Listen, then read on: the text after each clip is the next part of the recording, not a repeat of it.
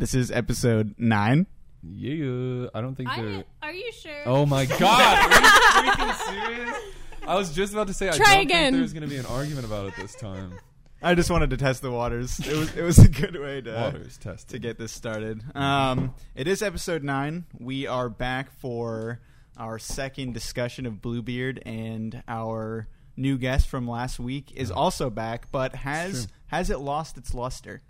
Yeah, it has. I'm not as excited. Can confirm. Has the newness of this human being lost its luster? Probably. We've already moved on to scheduling a different special guest. It's fine. So It's fine. Old news. It's fine. We're glad you're back. Thanks, friends. It feels good to be back. Just to make sure that is on record. No. We're good to go there. So we're just going to go around as we have done previously, and we're going to first off introduce ourselves and say what we're drinking. We'll start with our new guest. We didn't do that what last an time. opportunity to bring back some luster. Yeah, go for it. Hell yeah.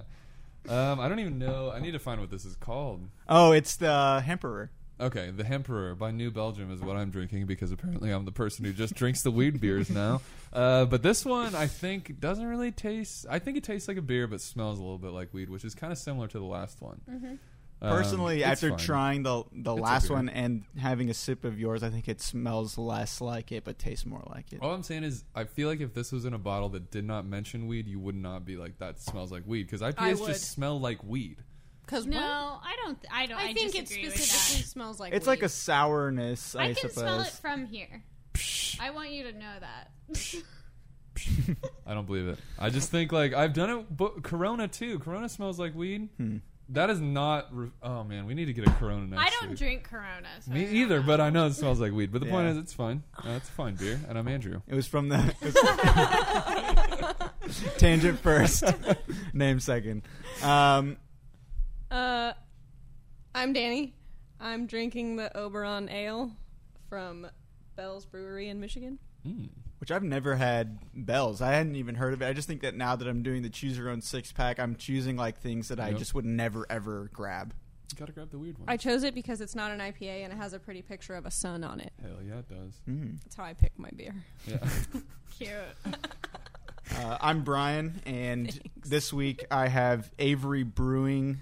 It's in Boulder, Colorado. It's Ellie's Brown. Ellie's Brown. It's got a picture of a dog on it. It does have a picture of a very cute dog. And this was the beer that was on the 6-pack, because I said last week that I've been choosing if the 6-pack box has a specific beer on it, I gotta grab that one. And so this one says it's loyal, friendly, and mellow. Nice. So nice. So nice. I'm Jamie. Hi.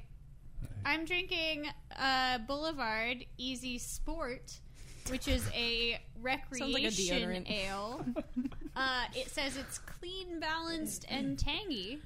And I would call it a sophisticated Bud Light.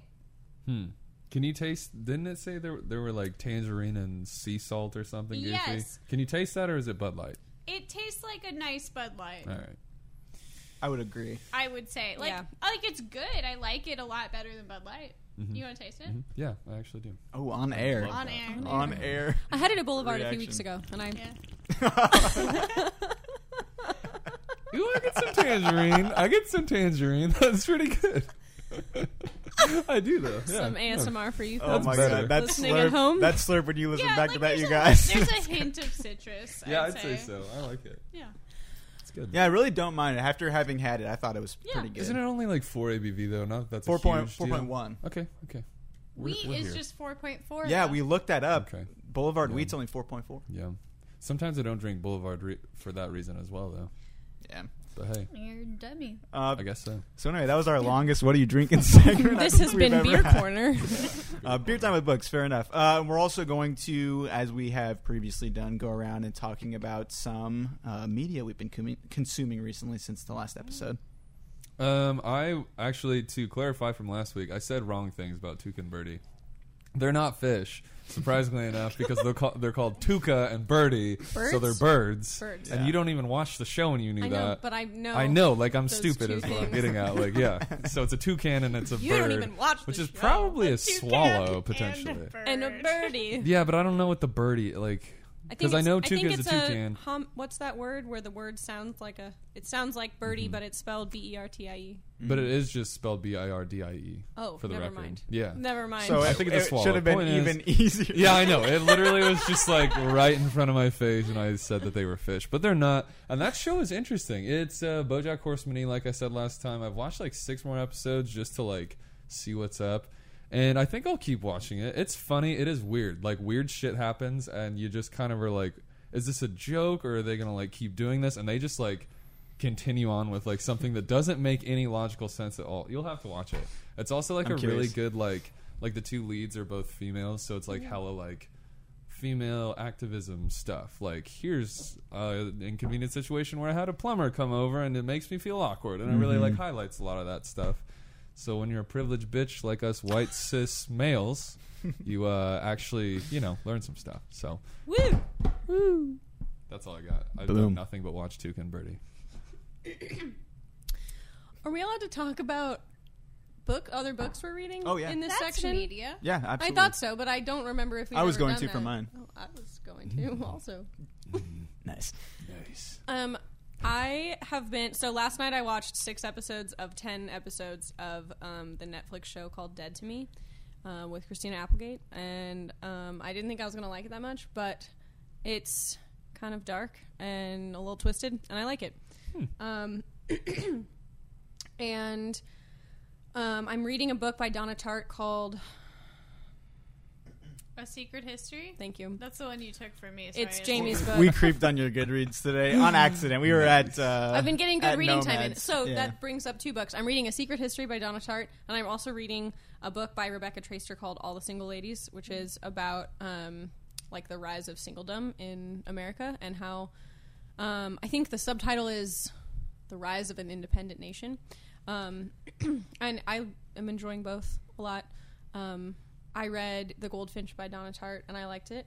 A Secret History is a lot different, and it's super weird. There's an orgy at the beginning, and that basically is the whole kind of, and it basically is like the foundation for the whole book. Something terrible happens, and then like 500 pages later, they're still dealing with it. So I would recommend it. Nice. And It's nice. that's what I've been doing. Cool. Hell yeah. I'll hit a couple briefly here. I've been continuing Time Crisis. The interesting thing about Time Crisis now is that because it's it's every 2 weeks, it's also like way back in history, like way back. It's 2016 right now, and they're in the midst of the election, and it's so interesting to hear them all talk about it without knowing what happens. Oh god. I'm just like, you sweet summer children. Sweet baby angel children. But it's just other, current events. Like the Olympics, for instance, over the summer. That was interesting to like revisit that in a different light and just hear all these points that at the time were like big news things that ended up not being consequential to anything. Right. You know what I mean? Because like people always want to find sensationalism in whatever's happening currently. So that's pretty interesting, and the show's still good. Also, as far as books go, I started the George R.R. Martin Game of Thrones series. That's technically, I guess, a prequel, but I have to pronounce this correctly because every time I do it too quickly, it sounds like something else. Dunkin' but it's Donuts. Dunkin' Donuts. It's Tales of Dunk and Egg. And I keep saying it fast. I'm like, Tales of Dunk and Egg, and I was like, Dunk and Egg. Tales of Dunkin' Donuts. What's that? Specifically, he keeps just saying to me, "Oh, I was reading Dunkin' Egg," and I'm like, "What do you say?" Reading Dunkin' Egg, dude. Wait, so are these a spin? What's the? So it's pretty interesting. It's 90 years before the first book, and it's about Sir Duncan the Tall, who is a hedge knight, which means that at the beginning he's not pledged to any house. And the egg of the story. So that's Dunk. It's Sir Duncan. Then Egg is Aegon Targaryen. Oh. And he is in line for the throne, and so he is Sir Duncan's squire, and just kind of follows along. I've done one of the 3. He's written 3 of these short stories. They were compiled into one unit in 2015, but the first one he wrote was back in the 90s, so it's been along the way. And it's pretty interesting. It's like George R. R. Martin's writing, and it's really good. So Is that what the like the rumored prequels are going I to hope be so. about? In all honesty, Like because Cinema? I've liked him so much, I hope that it is, because some of the other ones that I heard is like the Adventures of Arya. Like, I don't really want that, so. Screw Arya. So I would hope that like Wow. Duncan Egg would be a cool I one. love Arya. I love Arya too. I just don't know that I want. doesn't like Arya. I don't know that I want. Ryan hates feminists. I don't want Arya just riding on a ship out to west of You need to watch Westeros Two when Gun Birdie. Bran can just tell them by like warging into some birds and being like, Well, but "I'll tell you wait, what's I over thought there." they were prequels though. Well, I heard they they were just gonna said be spin-offs. I thought they were going to be prequels. They were. I actually read a story that they were considering an Arya story, and they were like, "Well, we're not going to do that." So Okay. anyway, and then the last one we watched the first episode of Chernobyl, which was crazy. But I won't get into that because I haven't seen it that much. I don't know that much about Chernobyl itself. Just that it was awful, and it was something that had to do with It's a very nuclear bad. Brian teaches nuclear history. power plant. It 2019. was awful. It's real bad. So anyway, those are mine. Just want to hit those real quick. Yeah, I also have seen the first episode of Chernobyl because Brian and I are married. Spoilers. Thanks for the hype, everybody. Hey, cheers. Marriage. On occasion. But let's see other things in my life. So, as our loyal listeners know, I'm a high school English teacher, and it is the end of the year. I'm still in school somehow, even though it's June, because That is wild. we had 11 snow days this year. So I'm still there, but I only have 2 days left. So, as a So it might be a 2-beer night, baby. An update on teaching high schoolers.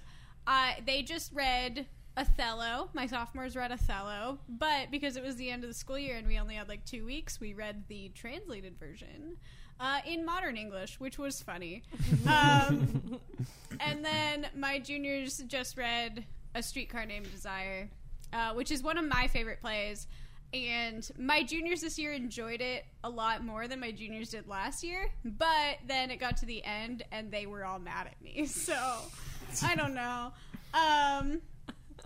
But also related to that, media that I've consumed very recently. It's the end of the year and my kids already took their finals because it's June.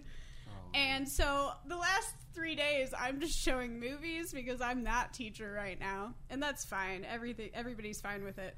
But a movie that I watched on Friday that I bought on Amazon specifically for classes on Friday, but I had not seen previously was Spider-Man Into the Spider-Verse. Yeah, I see that getting. I want to see that It's so so badly. good. Is it really? I've seen It's on Reddit so so good. many posts about it, like unbelievable. Is that where is that the one where there's lots of Spider-Men? Yeah, it's like animated. There's like 8 Spider-Men. Lots Right. of spiders. Spider-Man. Spider-Man? Everyone's laughing at that. Just Spider-Man? no one's used to Spider-Man. I know, it's true. It's true. Spider-Man. There's No, also it's fair. Spider-Women. Would you say Oh. Spider-Mans?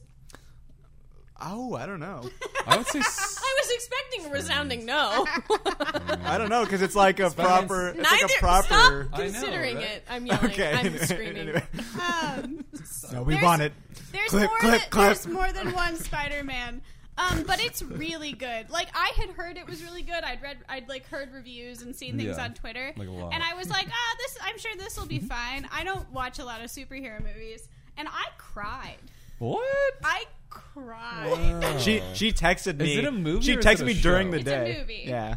She texted me. She's like, "It is so good," and she told me That's that she wild. cried and everything. And I was like, I was upset because I was like, I wanted to watch that It's together. the It's fair best. enough. The Watch kids. it It's for the together. kids. That's good. But It's I've the heard best Spider-Man movie I've ever from seen. from a Really? lot of comic book crazy people. They've been like, "This is the best Spider-Man movie." Like, all considered. Better than the Tobey Maguire ones. Believe It's hard it or to not. believe. It's hard to believe. But it is. Apparently. I want to see Yeah. it. It's I coming to just- Netflix it's soon, or so if not already good. on Oh, there. is it? Yeah. It's I've real been waiting good. for that to Yeah. watch it, for it to come to like Netflix or Hulu or something. Yeah. So I also own it on Okay. Amazon if you want to steal it. come Yeah, over that- before it comes in the next Yeah. 3 days or so. Check it out. It's great. Cool. Well, that's a pretty good roundup. We've had a hearty dose of both of those segments. That's true, man. But for today, to get into the meat of the episode, as I mentioned at the beginning, this is the second half of our discussions on Bluebeard. And it's pretty interesting revisiting this, considering what we talked about last week as far as how we thought the book was going to end and everything else, and what was going to be in the potato barn. Yeah. Like just seeing what the predictions were and what it actually ended up being was pretty fascinating. But we will get to that in a little bit. Before we get too deep in discussions, does anyone want to summarize a little bit about the back half? I'll give it a go. Okay. You guys will help me. Yeah, sure. Yeah. Okay. Sure. You will help me. So We all just looked at Andrew. you all right? Yeah. But I'll give it my best shot. So basically, Raybo is continuing his autobiography / diary accidentally, and there's obviously the separate stories all wrap up. And kind of just the Dan Gregory and Marilee bit just kind of turns into just Raybo kind of talking about Marilee because the two of them went to a place that Dan Gregory told them not to, being the natural, what is it? Museum of Modern Art. Museum of of Modern Art. And not the bedroom. Yeah, and not the bedroom. But then they all... Eventually the bedroom. Okay, But guys. they I'm don't. telling Okay, the story, They all right? literally Fair don't go enough. to a bedroom. Fair Yeah, enough. they don't. But so that goes on. They get caught doing that. Dan Gregory's not a fan. Then it kind of just talks about how the two of them, They get horned yeah, up. they get pretty excited with each other, and they do the thing with each other, which has been talked about multiple times. Yeah. We saw it coming. We Right. knew it was gonna happen. But that happened. Not and in a bed, on a couch. Yeah, which is Danny. wild. Okay. Crazy. We're focusing so much on this I know. bang. One bang On this. on this bang. It's an important. No, it's It true. is. It's true. Yeah. One of the more literary, important bangs in literary. Yeah, I It's say so. true. That couldn't have been said better, I don't think. So that goes on, and then he kind of continues to talk about Marilee and him and their relationship and how eventually they get back together. And Marilee is surprisingly different than I thought she was going to be in Italy. I thought she was going to be when nice he to him, revisited her. Yeah, but she kind of just raked him over the coals for not hitting her up afterwards after the bang. So, but then swaps into let's be kind of friends, I guess. So that kind of wraps. Also, Marilee, I love Marilee's character there at the end also because she's so about women. yeah, And Queen I of her love domain. it. Yeah, It's true. She has rid her life of all men. She has all the servants that work for her are women who have been hurt by men. She just seems very bitter, She and is I love it. stacking Yeah. her life. Yeah, She sure is. With I women. love that. Yeah.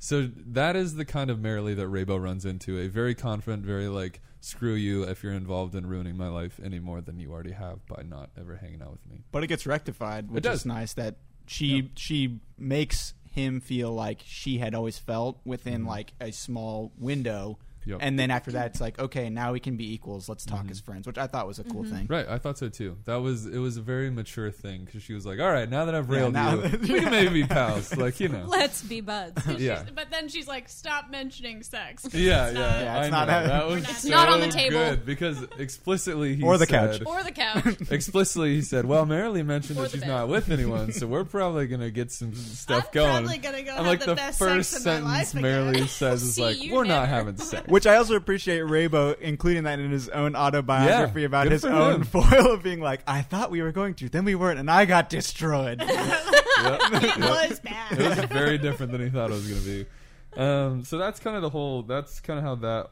storyline wraps up with him and Berman, Cersei. Is that what we decided?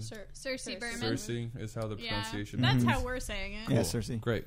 So they eventually find out what's in the potato barn, surprisingly enough. Yeah, and their conversations leading up to that are also really Yeah. awesome too. Yeah. His conversation with both Marilee and Cersei are really deep. Mm-hmm. They both get into really deep parts of Raybo's psyche, and Yeah, it's true. yeah, Yeah, and are we going to talk about the potato barn later? or yeah, can that's fine now. Yeah, we can just stem this right into Yeah. let's just. But the potato barn ended up being 8 canvases that used to have paintings of Raybo's that all the paint fell off, and so we Was that satin Duralux? yeah, it was the Sateen. Duralux that Sateen, likes yeah. to fall off, Duralux. even though Duralux, some kind of blue number 7.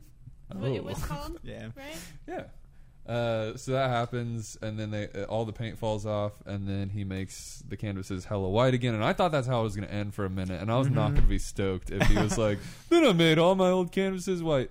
But it is a really fun story about how he got the canvases back, how he made them look nice, and then how he eventually decided to, because he locked up the barn at that point, was like, we're just done. Like, I tried, I failed. I think that was like, the title was very similar to that. I tried, I failed, let's do it again. Now it's your turn. Yeah, and so instead he paints quite the scene, and Cersei and him get to kind of experience that together for the first time in a long time. And I think even for like Raybo, I'm sure that's the first time he's really just like analyzed his own painting that much. Because he was kind of done with it.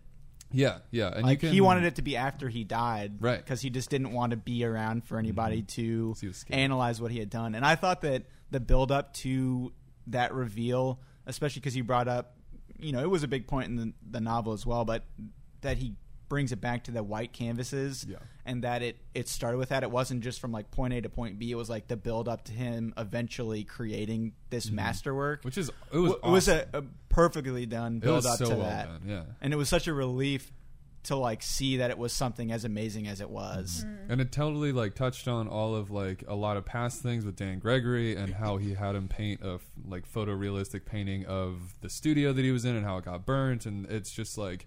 And how Dan Gregory is like, by the end of being underneath me, you'll know how everything works. You'll know the names of all the parts of everything that's in your painting, down to like the gun that's in the corner. Like, you'll know everything. And then you could see Cersei asking him questions about each individual character in this painting that had, what was it, over 1,000 people in it painted. Yeah, so just to get to that really quickly, the painting is specifically set. It's in World War II, right at the end of World War II. And it's something that Raybo had already talked about previously, where he had been let go because he was a prisoner of war along with a bunch of other people, and he basically used that as a foundation to then paint on top of, and it was people that were all there, and then some. Because it started to touch on, like you said, with Dan Gregory and other people in his past. They all found their way into that painting, which was really cool. Yeah, he painted himself in it because he was in that moment, but he also painted in Pollock and Terry Kitchens as well, who surprisingly enough were not there. So he got pretty excited about it, but it was I felt satisfied for sure. That's what I'll say about the Potato Barn. I felt satisfied, and especially with how they delivered it, like you were saying, Brian. It was just like a great, like, still intertwining like the novel of. Well, it just kept. It was a long period of the end of the novel where like it didn't feel like it was just like the curtain is pulled off, because he started to hint throughout the back half of the novel, because we really didn't get that much of a hint in the first half. I think we got nothing other than the size. Other than the size, which could have gone up to Jupiter. But the fact that like it did then have these little crumbs that led up to this thing, and again it was such a significant piece of work. Was just, again, really well done. And I think the cool thing about it that, it kind of does explicitly talk about it, but the thing that Raybo kept having such a problem with his own work was off of essentially like verbal abuse from Dan Gregory, saying you don't have any soul to your work because you're doing it too much, too realistic, like you're not feeling what you're doing. The fact that he was able to use his incredible talent of something that seemingly wouldn't have soul to then, have over 1,000 souls. Like he had knowledge of the backstories of every single person on this painting, that his ability to then make something with that much soul was it was amazing. It was very cool. So good. And then it does go on to talk about just like how his house became an attraction for people to come look at the painting in the Potato Barn and all his other painting collections that he has in his house and all that good stuff. Kind of forgot that it did even talk about post Potato Barn reveal. And so for that, so now that we've gotten to the painting and kind of talked about it, there was one point that I thought that was kind of interesting that we talked about last episode that played into two camps here, is that we were saying, what's going to be in the Potato Barn, and is it going to be a joke in the end?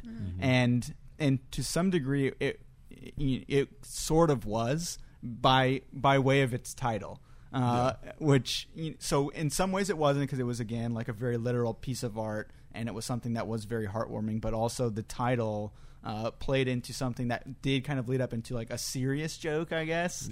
So it kind of played into both. So what were your guys' thoughts when you heard the title? I can't remember exactly what it was. I don't think I have it marked specifically, but Women, It's Your Turn Now, or something like that. I don't think I have it marked. Right at the end, isn't it? No. He reveals it a little bit at the beginning. Last couple chapters.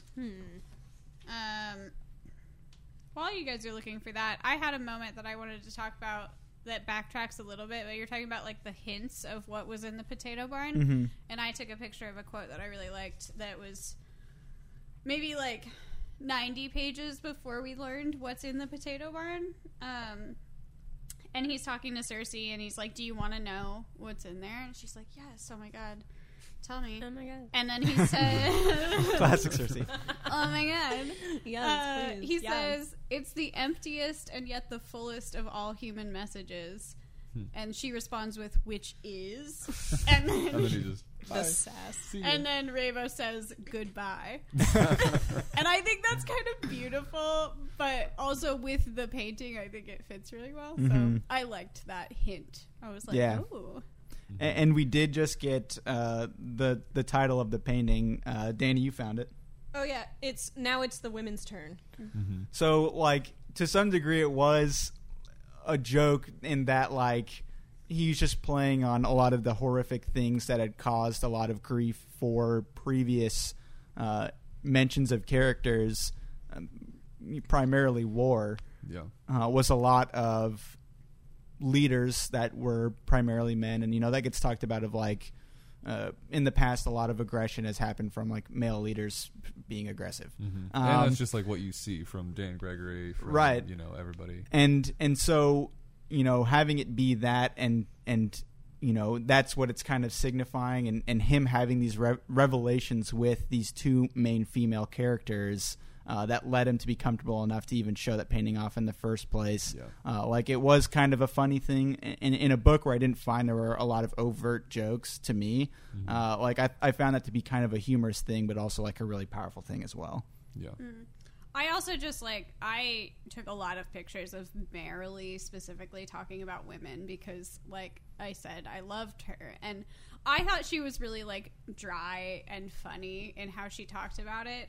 And I think that he puts that part about Marilee right before the moment where we learn what's in the potato barn with Cersei in like present day for a purpose, because I think he was inspired by Marilee in a lot of ways.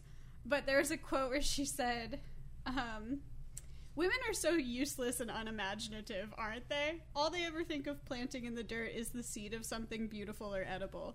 The only missile they can ever think of throwing at anybody is a ball or a bridal bouquet."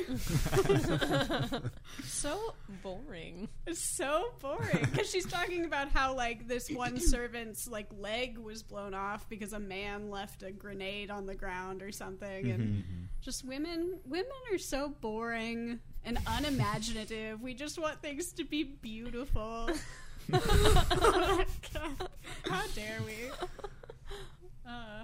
Good old Marilee. I did like her a lot, and I also liked how Rabo responded to it all, because obviously it took time, but it made him a significantly better person who seemingly is much more in tune with his own emotions, but also is in tune with the fact that he is like confident in his ability to show Cersei the painting, and so that's what he did. But I think it was definitely part of in his role as a useless white cis male, like the rest of them are. Yeah, like the rest of them. I think that like it was surprising to see the turn of the back half of the novel be so female centric, because I don't think that it really seemed to play into that in the first half. Like a lot of those themes seem to present themselves a lot more just a lot later, and it's so interesting to have something that did end up being like almost a central theme of the male versus female archetypes, and how females helped bring enlightenment to our main character, that it really wasn't talked about that much at the beginning, unless you guys can think of other hints. But like I thought that it was so interesting that was so leaned into so much more heavily in the back half. Yeah, it was almost like split. I mean, it was almost like split right in half.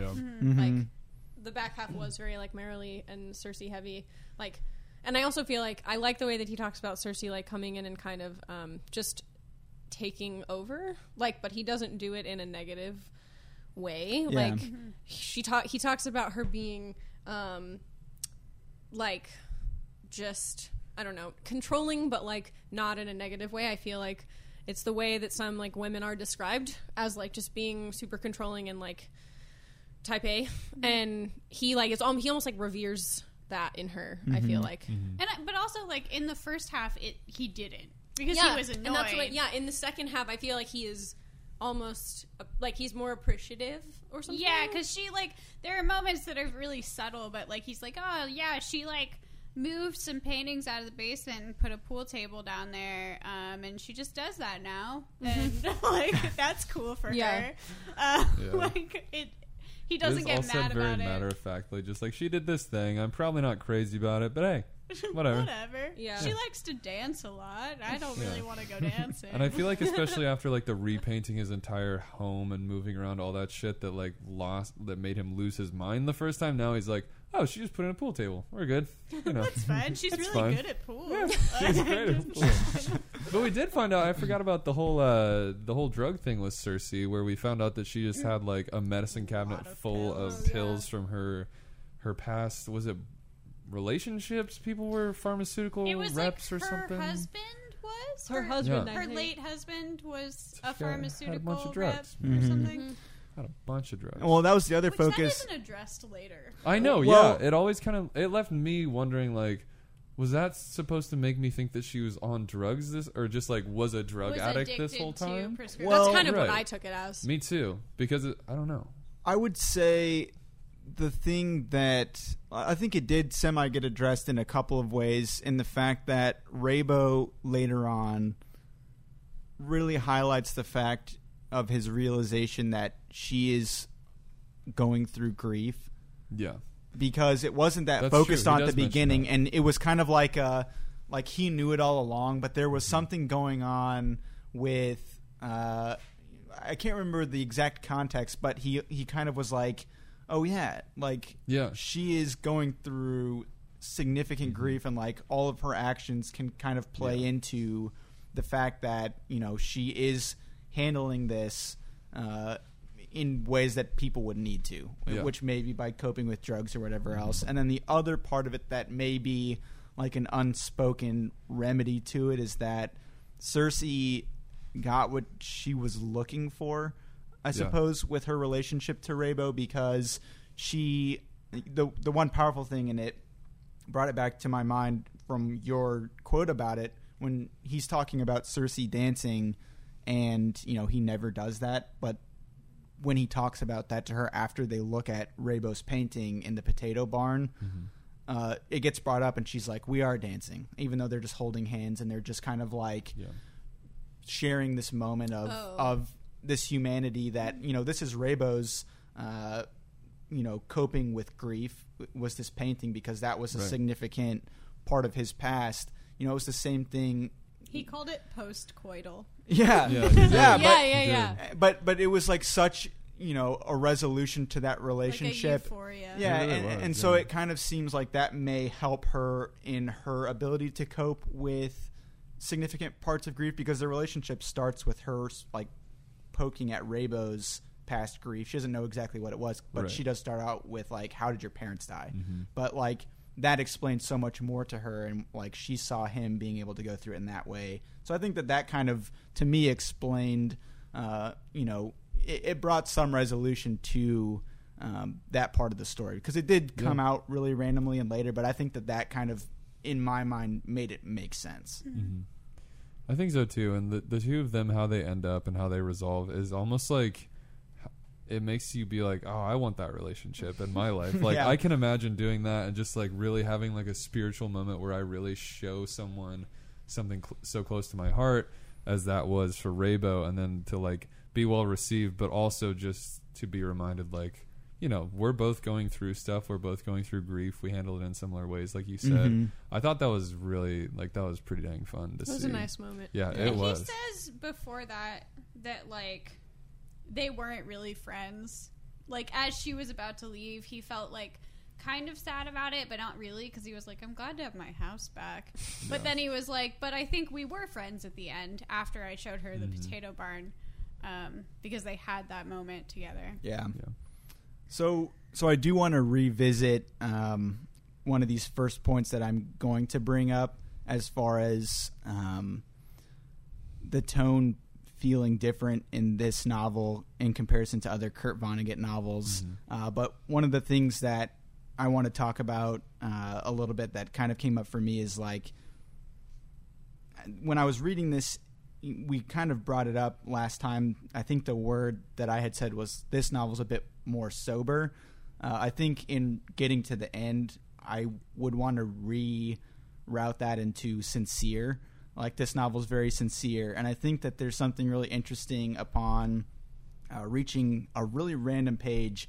And I wish I could say what it was. I'm reading on a Kindle, and I have a picture of like a percentage of something or other. But the reason that this sincerity is there is he brings up Rabo does, but also you take into account Kurt Vonnegut as an author and themes that he visits in a lot of his novels. He brought up Dresden again specifically in this, and I think Rabo had a brief interaction with Dresden, and obviously in thinking he says he was a prisoner of war like just south of Dresden or something like that. And the backstory on Vonnegut is Vonnegut was also a prisoner of war. You read about that in Slaughterhouse-Five because Slaughterhouse-Five is like partially autobiographical. But he was a young soldier that was in Dresden when it was bombed. And so, yeah. Yeah, and so a lot of what he writes about then, a consistent theme of Kurt Vonnegut's novels is talking about World War II. And it's really interesting in this novel to talk about its sincerity and also Rabo's experiences and his ability to cope with it. And especially in looking at the fact that the subject matter of this book is art in particular.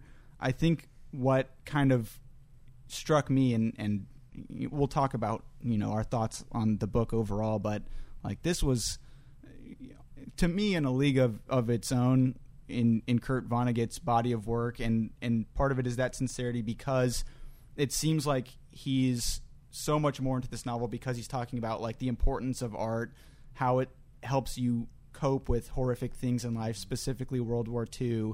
And a lot of it comes into this really cathartic moment at the end that you don't really get in other Kurt Vonnegut novels. And in that the art itself was the cathartic thing. Yeah. And the fact that, he just continues to mention Dresden, even if it's not the main focus of the novel, it was obviously a huge thing for him because it was a horrific moment in his life, but he's able to use his novels to like make some sense of it, even if it's like in some other novels like The World Is Shit, and finding humor in it along the way.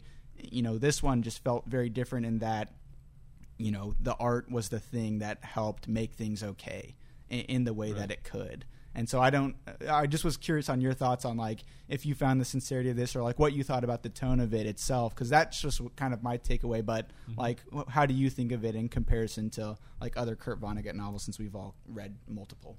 I kept thinking about, as I was like in the last 30 pages or so, how we kept in the last episode, people were worried.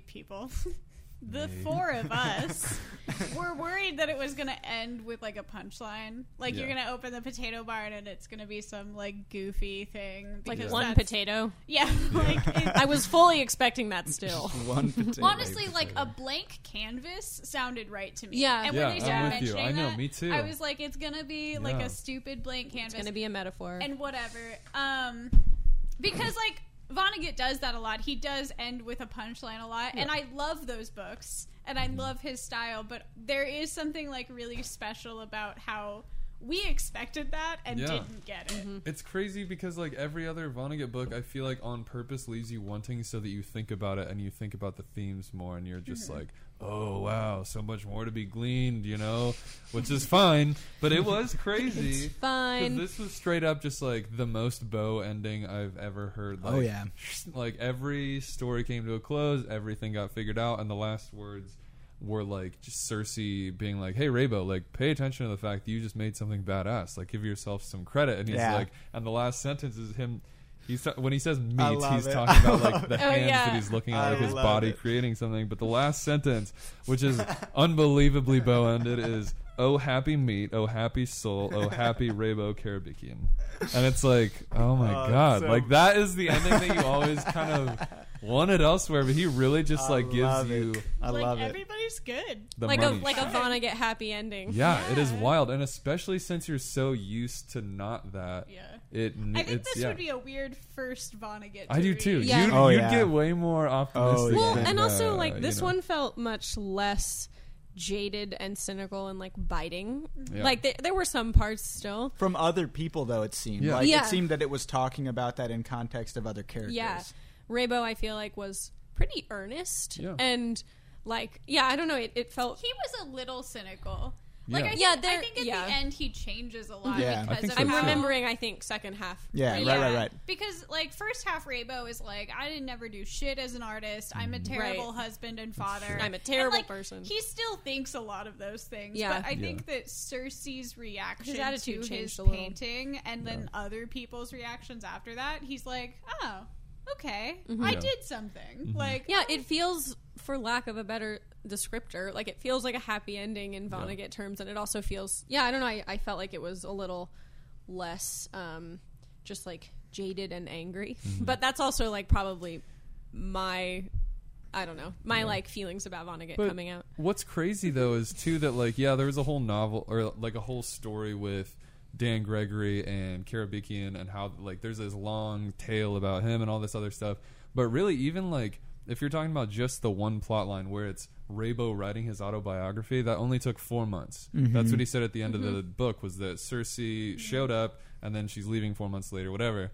And so it's way more drastic when you think about like the current Raybo. Yeah. Like even at the beginning of the book, he had to get convinced to write his own autobiography, of which he started just being like, I'm a no good painter, but this lady told me to write this, so I suppose lady I that's will. changing my Yeah. house. And then at the end of the book, he's like, damn, happy meat. Yeah. Happy hand, you know, like whatever, which is just Happy hilarious. Happy But it's Raybo. like, it's so different, and that's 4 months, and like it's crazy how much Cersei did do to him, and Happy how meat. like I fucking love introspective. that. Yeah, right. It's just like him writing this book like forced him to be Happy Raybo. exactly. Also, it's funny, just as a side thing, in you talking about like his progression and him writing the book. He also seemed to become a better writer. Yeah. I think, which is kind of interesting like in the back half. You mentioned how he like because he talks about the whole potato barn thing so well. Yeah. Well, even That's before awesome. when he's talking about like the interjections of Cersei, where it's like she's over my shoulder. Side note this, like side note that. Back to the present. But like toward the end, there was less of that, and it seemed to be really focused in. So that's interesting to see. Like Raybo's not only like maturation as a person, but also like his ability to become a better writer, which is kind of cool too. And you could just see that by looking at a page. Like early in the Bluebeard, there'd be like, because this whole book is riddled with little like ellipses bits in between paragraphs. Like Classic you might have, Vonnegut. Yeah, classic Vonnegut. But those get less and less, and especially in the last like 30 pages, you turn a page and it's just walls of text instead, and that's very abnormal. And so it does kind of like make a point, because I remember about like page 270 and there's like 300 pages, they kind of started talking about the potato barn, and I was like, I bet the next 30 pages are just like kind of how that gets revealed and all that stuff. And it was kind of just like, you know, just telling the story. Yeah. I have a quandary. A quandary. A quandary. Because there was one Not moment, a question. literally one sentence in this last, like the last 10, 15 pages or whatever, that made me question some of the sincerity. I don't know. I want to know what everybody else thought of this. What because sentence? I'm now so I interested. know. So, Tell like, us. he's describing, because we talked about how, like, in the painting in the potato barn, he has a story for every single person that's there, and it's all very sincere and lovely and wonderful. And there's one moment where he's talking to Cersei. She's asking about, like, specific people, and he's like, oh, yeah, that lady is a gypsy. She was, like, the queen of the gypsies. And he goes on this long story.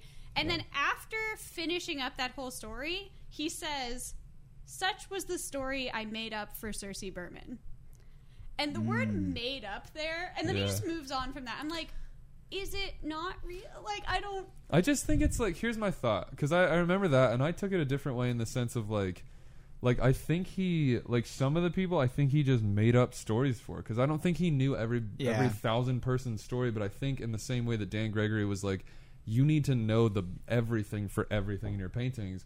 I think in like a non-sincere way, he was just choosing to be like, cool, I'm actively thinking about like how this person's face would look because their background is like, this made up thing that they did in their childhood or whatever. That's kind of what I took it as. I get what you're saying though, because he'd have to make up stories for every single person anyway. But I think that part of it is like, it's alluded to that he has the ability to do that for every single person on there, like not something that is really baseline. Like he gets deep into a backstory of a random person. He did, for multiple of them, and then it goes into that in like little bite-sized pieces of other people when he's talking about how he describes it for Cersei for anybody else that she points out. So I kind of agree with that, and I can see how it can be taken either way, I suppose. But I more ascribe to that, I think. Yeah. I just think that when I read it, I got really confused, and I was like, that seems weirdly cynical. I read, I feel like I read all of the descriptions, and then he said, such was the story I made up for Cersei Roman, and I was like, did he just make all this shit up? Was he just like fucking around? Like this whole time and like taking her for a ride, kind of? Well, to be fair on the sincerity, I'm not saying it in the sense that like Rabo is like a completely pure and changed man. It's just like the sincerity of the story is just like he's still a flawed person, but like sincere in his like wanting to be better, and like the progression of a lot of other characters. I think that it doesn't mean that everything, like, even though it felt like a bow ending, it didn't mean that like Rabo necessarily is the best person on Earth. But I think that there was because I still think because that, he's like, not. I didn't think that. I still thought that Rabo at worst was a realist, and that's probably because I'm a cynic. But I do think that at worst Rabo was do a deep like at the dive beginning. there, It seemed like he was like, this woman asked me to write a book about myself, and really there's nothing to be said, but I'll say it. Yeah. That's kind of what it seemed like. So like, I don't I think I'm with you. Like, I don't think Vonnegut was trying to be like, and then he became the best Jesus human. Christ. But I do think it was more just like, he was the best Jesus. The best Jesus. Not just Jesus, the best Jesus. But I do think that, like, if you take that realism that he had and just take it into the second half, it's kind of like he was a realist throughout, in my opinion, because he was being told, like, you're shit. I burnt your painting because it was trash. Like, all this stuff, like, I don't want to be with you because you're terrible, and I'm going to divorce you and leave you, and, like, all this stuff. And then in the later half, he got some bit of encouragement from someone who actually he felt like knew him, and he was like, okay, cool, he bought I can do that. He bought it. A pessimist realist to an optimist realist, or something. And then a drug addict was like, yo, nice painting, and he was like, all right, I'm good. Nice. But no, I don't mean to discount her, but I just did. No, this is a feminist book, Andrew. Excuse me. One thing I want to touch on also is we talked about the title of the book itself, Bluebeard. Mm-hmm. So how do you think that plays into it now that we know what's in the secret room? I mean, there are dead people in the room. I guess that's true. Okay, yeah. There are dead people in the room. Okay. Does he have to kill anyone else? He has to kill his pessimist past, baby. There's definitely the metaphors are flowing. There's a lot of They're metaphors. There are hella metaphorical people that are dead, but also, they're painted dead people. Yeah. The gypsy's dead. Mm-hmm. Gypsy's dead. There's not a single potato. He painted pictures of his dead friends, like Kitchen and Pollock. Mm-hmm. So, like, there's dead people. I'm just curious on, like, just how it changed it. Because, like, that, obviously it was a heavy-handed thing of Vonnegut to, like, mention this folk tale within it and be like, it was a mass murder, cycle. I guess I'm more trying to decide if it was a purposeful red herring or not, or if we just read into it a little too hard. Because I did, personally. I will say that I did read into it too hard. Like, the specific Bluebeard, that he chose that story, and how Bluebeard was a negative... I mean, I think that I feel like it has to be purposeful because it's the title. Right. Of the book. It's the right. I'm just meaning like. I'm just meaning like.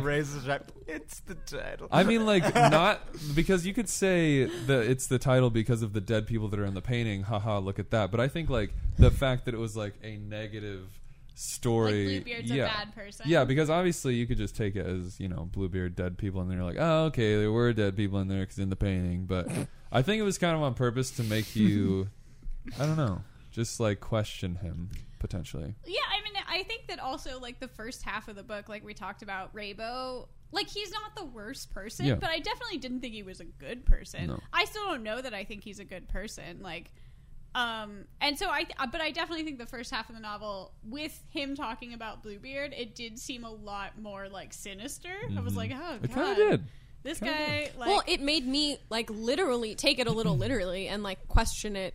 Like he keeps talking about his 2 ex-wives. Like, are they in the potato but barn? he did promise us at the beginning that there were no dead people in right, there. Yeah. but I also Or no bodies. Yeah. something about Maybe. bodies. Yeah, I don't know. Because there are dead people.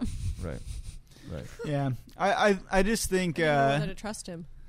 yeah, I'm curious. Like that all makes sense on the readings into it. I did like it as far as the title and the explanation into it, that it did create an extra heightened sense of anticipation for what was going to be in there because of how much of a catharsis it was to get to that point.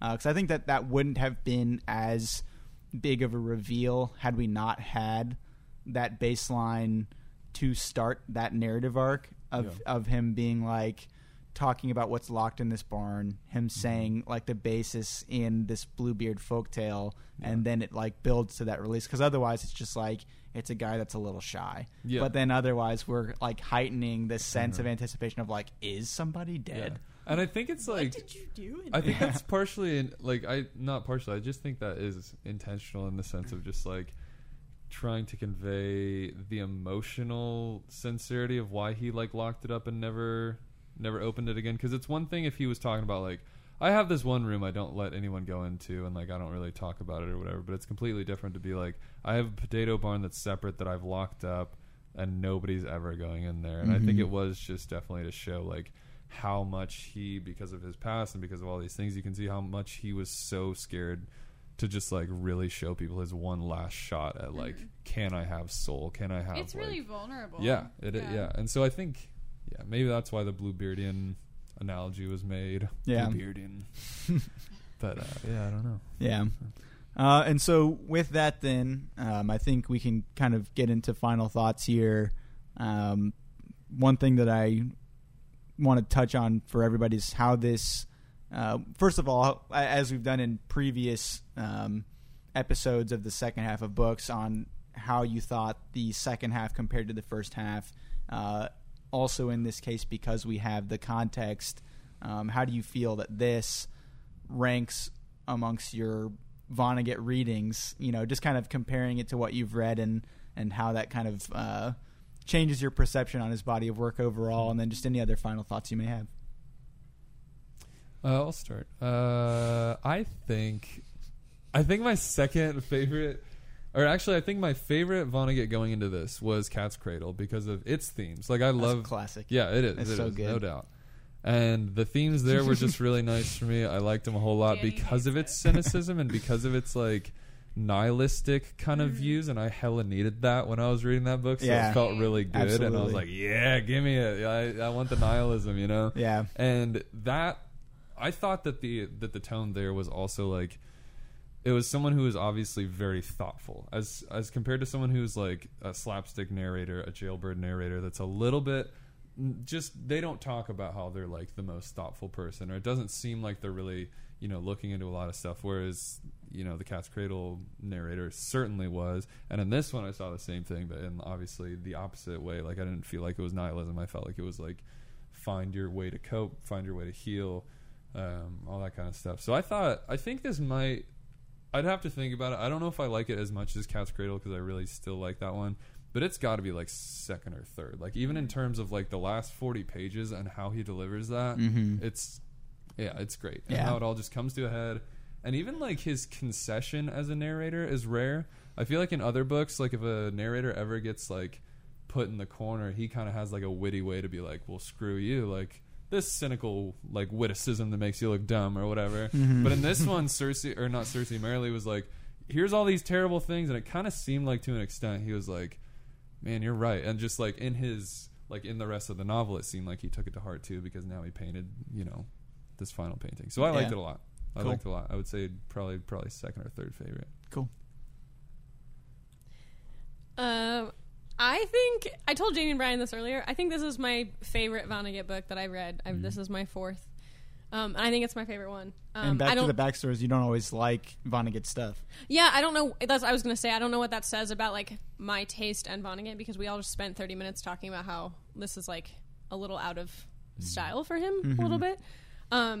But yeah, I mean, like I said earlier, I feel like I appreciated the sincerity, and like maybe, I don't know, the lack of so much cynicism that I feel like other books of his that I've read have. And I definitely, I mean, I don't know if we're comparing first and second half, like in terms of how much we like them, but I really liked the second half. I feel like I was much more engaged, and I liked the way that I was like satisfied with the way that he wrapped everything up. Yeah. Cool. Yeah, as far as the first and second half, as we kind of touched on earlier, I thought that, again, it was so cool to see him build up to such a peak for a theme that didn't seem as present in the first half, that he was able to do that in the back half. And that's why I like doing these podcasts in 2 parts, because we've had that with other books that we've done. I think we mentioned it during our episodes with 100 Years of Solitude, where it really felt like the book was meant to be read in 2 parts like that, even though it wasn't split like that.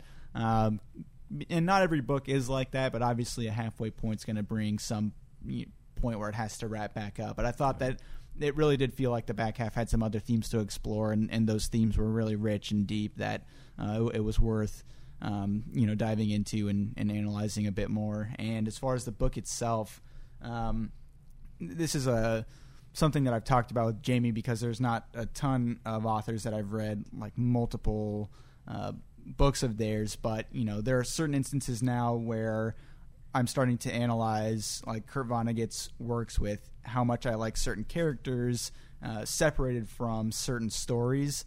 And different instances, like I really liked Mr. Rosewater and God Bless You, Mr. Rosewater as a character, but that book might not be my favorite of all of his work. But it was so interesting in that case that Mr. Rosewater was kind of a caricature of a character, because he was kind of out there even in his pure sincerity for trying to help people, even as absurd as it was that it wasn't necessarily helping himself.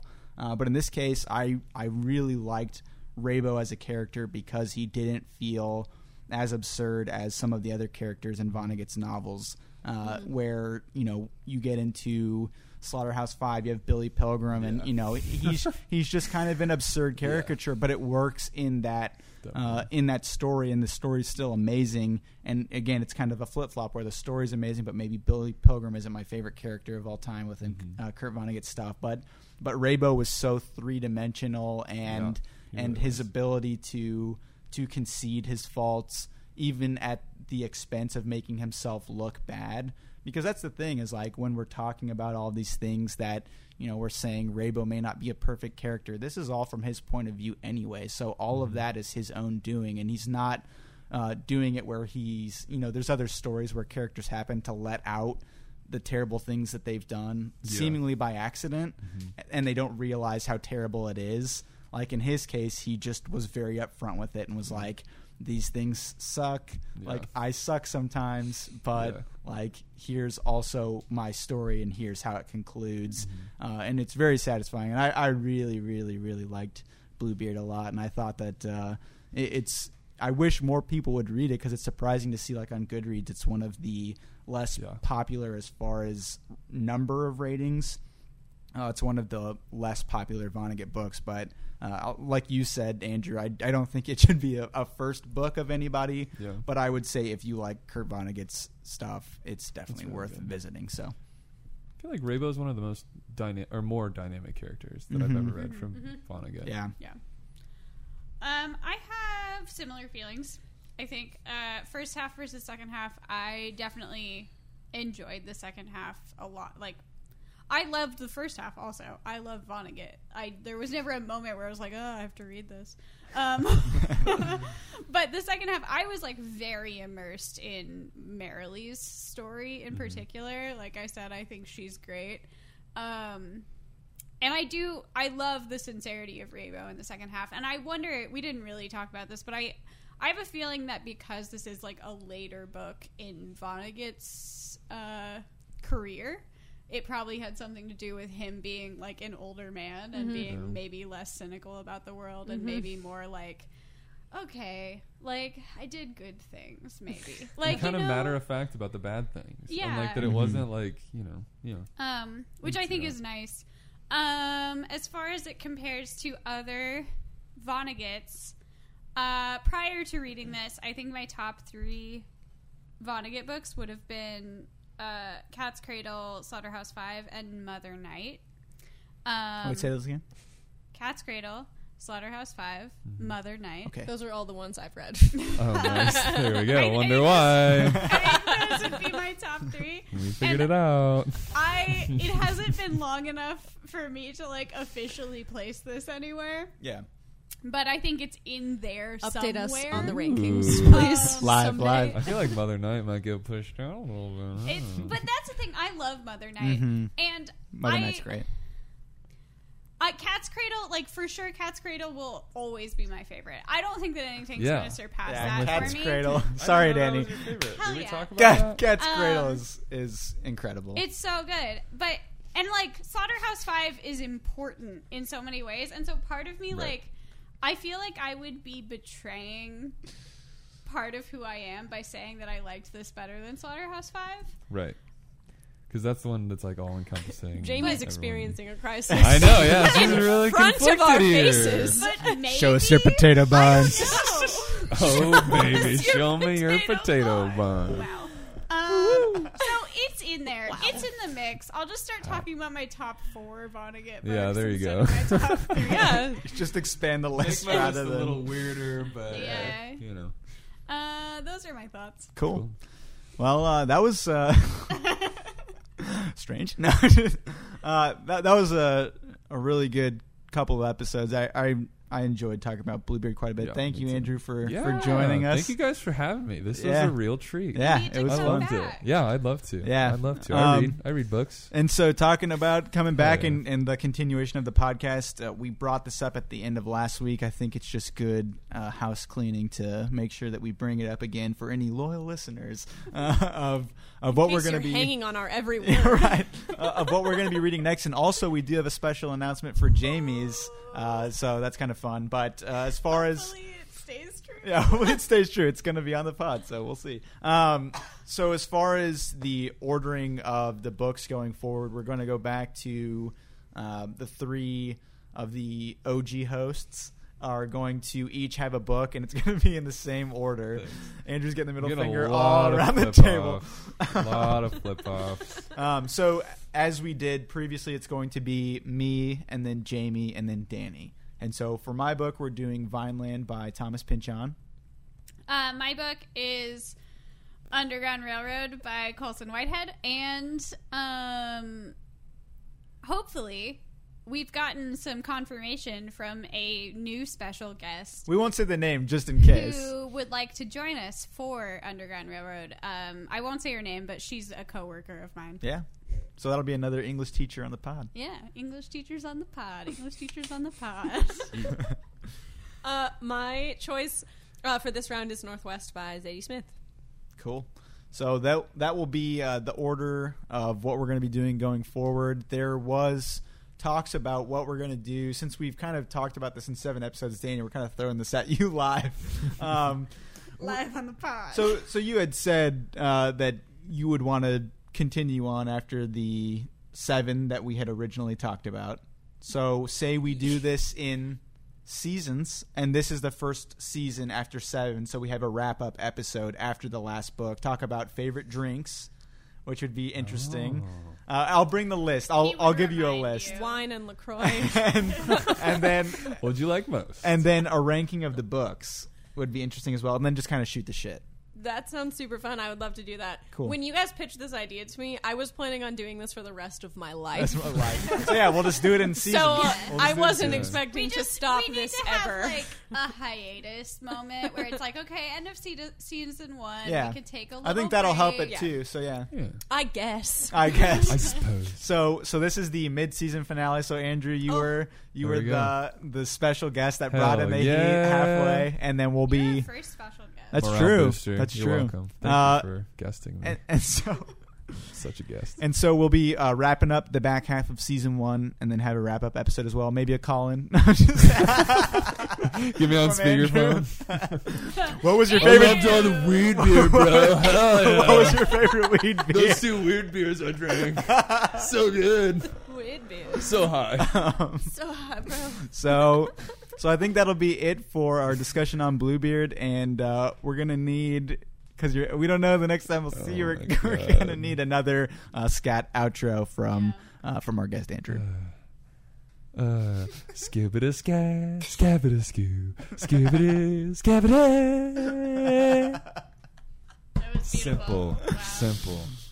We'll rate that on the wrap-up episode. Best scat. We will catch you next time.